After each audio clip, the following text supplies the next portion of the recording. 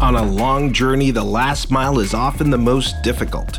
As commerce changes to be more online and less in person, which companies are positioning themselves to deliver the last mile of digital commerce? In this edition of FinTech Friday, the last mile of digital commerce.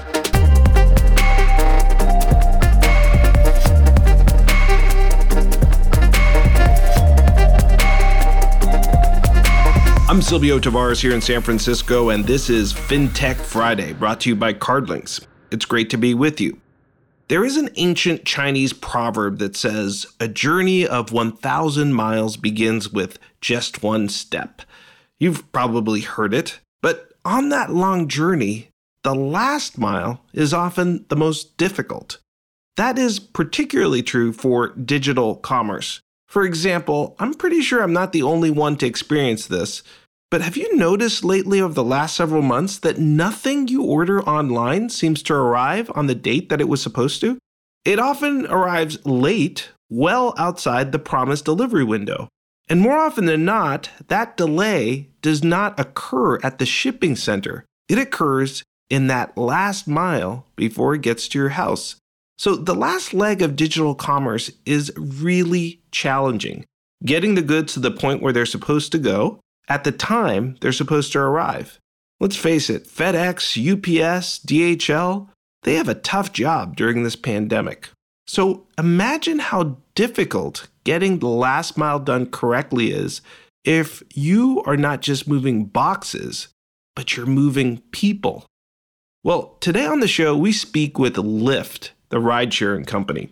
They're in the business of getting people safely through that last mile. They're so good at that core mission that they're also starting to think of themselves as a digital commerce company. Ashwin Raj is the vice president of payments at Lyft, and we talked to him about how that last mile works and how Lyft uses its apps to become an increasingly bigger player in digital commerce. Good morning, Ashwin. How are you? I'm good, Silvio. Thank you for having me. It's a real pleasure to speak with you. And Ashwin, I think we're in the same general vicinity today. You're based in the peninsula of San Francisco near Lyft's headquarters. Is that right? Yeah, that's correct. Excellent. Lyft is a great company, one of the best and most well-known ride-sharing companies. And Lyft has really been successful at positioning itself as an indispensable travel app that consumers use every day. And you've grown a lot because consumers are really shunning public transportation during the pandemic. But you're also looking to the future. Is Lyft looking at positioning itself as an indispensable commerce app as well as an indispensable travel app? And the reason I'm asking is, consumers are shifting away from in-store commerce and moving much more to mobile commerce. Is Lyft looking to position itself in that commerce industry as well? Great question. I think we need to start with Lyft's overall mission, which is to improve people's lives with the world's best transportation. Even during the pandemic, we realized that essential workers and those whose needs required them to be physically mobile relied on Lyft vehicles, bikes, and scooters to get to their destinations. So to your question, commerce is a key part of the Lyft offerings. We've integrated commerce in such a key manner when ride-sharing started. But what we want to do is we want to take it a step further in the theme of enabling overall transportation. You are now able to purchase local transit tickets directly in the Lyft app in the city of Denver. So what we want to be doing is through the ability of Lyft capabilities, enabling other transportation options and using payments and commerce as a key functionality. Now users can plan, purchase, and take multimodal trip in a single and seamless flow without ever leaving the Lyft app. With the addition of commerce capabilities, we think we can definitely achieve our mission of improving people's lives with the world's best transportation. Great insight, Ashwin. You talked about how seamless you've made it for consumers to pay for their ride on Lyft, and you really embedded the ability to link a card into the Lyft app and use it, almost magically. It's simple and happens automatically. Many of our listeners on the show use card-linked offers for customer acquisition. How has Lyft used card-linked offers and that card that's embedded in the app when the user signs up? How have you used card-linked offers to acquire new customers for Lyft? We have enabled card-linked offers throughout the Lyft history. The first example is partnerships that we've done with American Express and MasterCard, and then most recently with Chase. We want to create sufficient value for the customer from a card-linked rewards program. We also want to make that an enabler of certain key services or programs that we want customers to adopt and use. If you look at the Chase Rewards program, at the top end, we offered a 10x Chase Ultimate Reward points for every dollar that was being spent on a Lyft ride.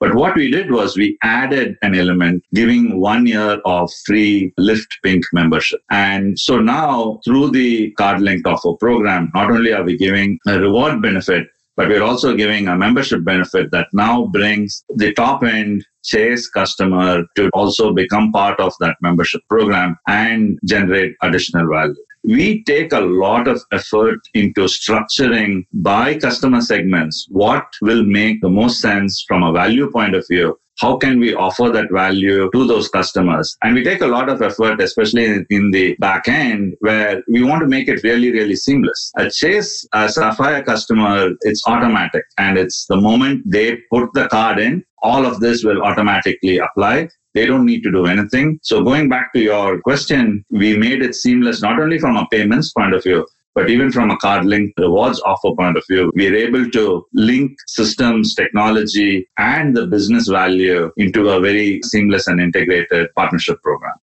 Very, very powerful. And it really shows how you think about linking the card, not just as a customer acquisition tool, but also as an ongoing loyalty and digital engagement play. It's really moving beyond customer acquisition to delivering a really high value proposition, not just for the Lyft customer, but also for the cardholder as well. And, many large tech companies have realized the value of payments and cards. And many of them are starting to issue their own credit card for that reason. Famous examples include Apple Card and Venmo. And these are traditional tech companies issuing a credit card instead of a bank. Lyft, as you just described, really values this way of engaging with consumers. Have you guys considered issuing your own credit card and adding card-linked offers and other loyalty capabilities similar to what Apple and Venmo have done? Definitely, yes. Again, we go back to this value creation aspect of it. And for us, we had to look into what makes sense for our users. And as you may know, we are a marketplace and we have riders and drivers. So there are two sides of that equation. Given that our drivers are the ones providing the service, we wanted to start with the driver community first. Some of the key issues that they were facing were high banking fees, banking costs, and they were not getting the benefit of reward programs that a credit card offers to them because some of them may not qualify for it or they were not generating enough earnings in order to qualify for those credit cards. And so we brought these components together and we actually launched the Lyft Direct program, which is a full checking account with a savings feature, and it's completely free. It has full banking functionality and there are no fees at all. And we linked a debit card to it. And the key was we actually offer rewards on the debit cards. We created the rewards program in such a way that we would give cash back on gas, groceries, and dining. And we continue to rotate those reward programs based on changing needs. We wanted to create more value. And the biggest element that we added to this program was a feature where they could have their earnings instantaneously available in their bank accounts the moment they complete the ride. And then you tie it into a free checking account and a debit card. And that made the program really, really powerful. And we have seen fantastic adoption of this program with our drivers. On the rider side, we are in the process of evaluating whether there is such a value component that we can create. The rider community has access to a lot of different products, as you mentioned. And so how do you create value that is compelling enough for them to use our product and get more benefit as they use Lyft? Great insight on that. And I appreciate the transparency about the sophistication of your card offering and finance offering for drivers.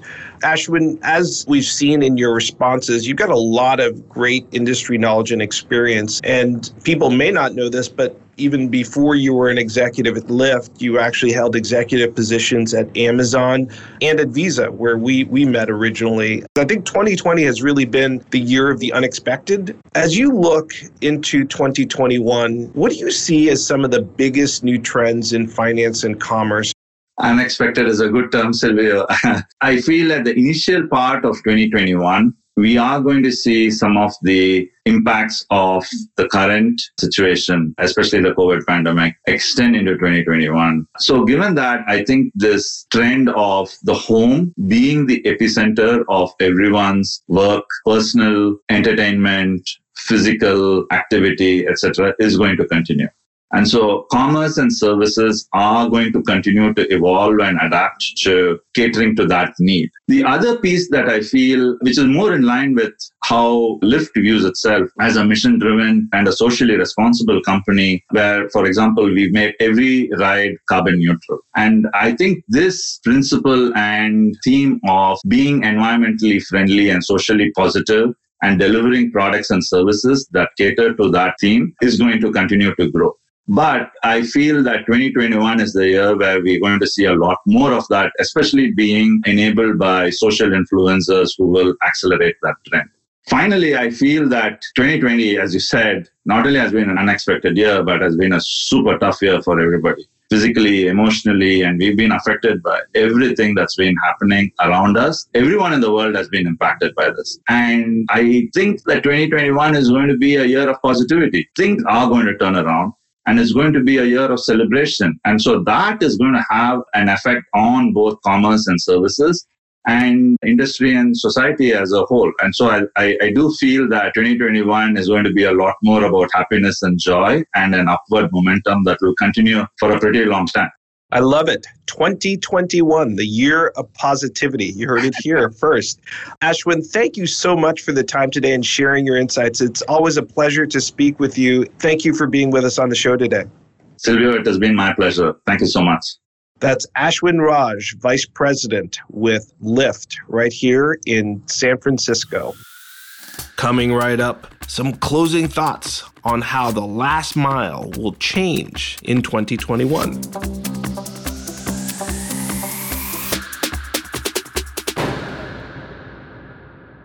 2020 has been such a challenging year for most people that many of us are very much looking forward to 2021. The world will be different. And as we've heard on today's show, one of the ways 2021 will be different is in commerce and in transportation.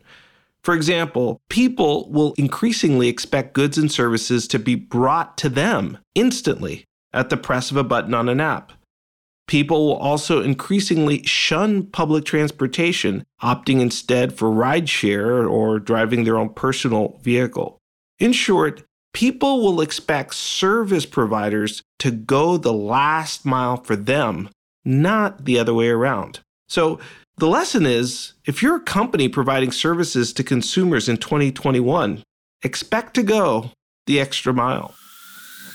For FinTech Friday from the CardLinks Association, take care of yourself and take care of each other. God bless you. This is Silvio Tavares signing off.